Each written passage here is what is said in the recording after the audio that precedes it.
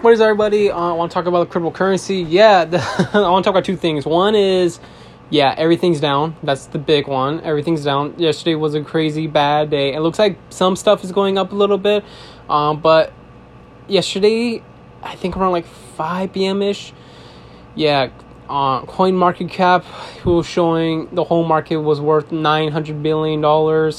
CoinGecko was showing like above $950 billion. This is crazy because, last year, crypto, the whole market was close to reaching to $3 trillion. Yeah, the whole market basically. It was so close. But I also want to talk about Paris, France. Yeah, it says here France could deploy blockchain ticketing for Paris 2024 Olympic Games. This is pretty interesting because like if you guys remember in early 2019 or 2020 before the pandemic hit,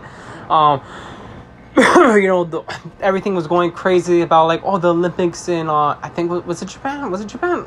My bad if it was Japan. I think it was Japan. They were working on doing buying. They were actually, I think they were gonna make their own cryptocurrency coin to pay for Olympic seats tickets. Yeah, but I don't think it never went through because the pandemic was on their backs, and it was it was a lot to do. There was a lot to do because they needed to figure out like, okay, how can we make the game safe?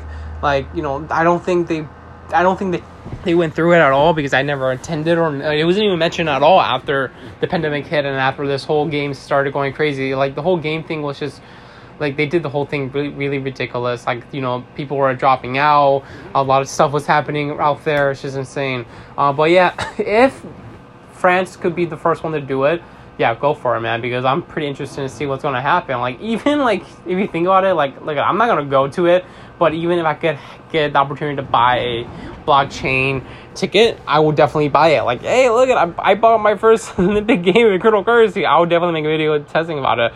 But I don't think, like, to be honest with you, I don't think it will definitely get, like, heavily promoted, because I think that's where it failed for the Japanese Olympics that happened, like, well, did it happen last year?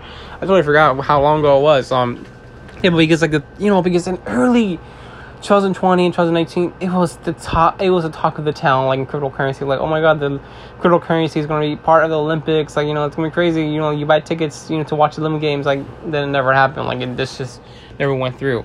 But yeah, like, I'm pretty interested to see, like, if this goes through and again it becomes a bigger thing, possibly for future Olympic Games, we could see more opportunities to buy tickets with cryptocurrency coins. I would love to see that happen, because, the LA Games, California, it's going to be coming pretty soon. It's around the corner in a couple years. I think it's 2028, I think. Yeah, I think so. So, yeah, we're almost there. So, yeah, it's going to be interesting to see what's going to happen with cryptocurrency trying to be involved in the Olympics, for buying, stuff and also merchandise and stuff like that. But, yeah, so I just want to talk about those two things, about how the market is going, and then that's pretty much it from there. And the Olympics, cryptocurrency and stuff, that's pretty much it, guys. See you guys next time.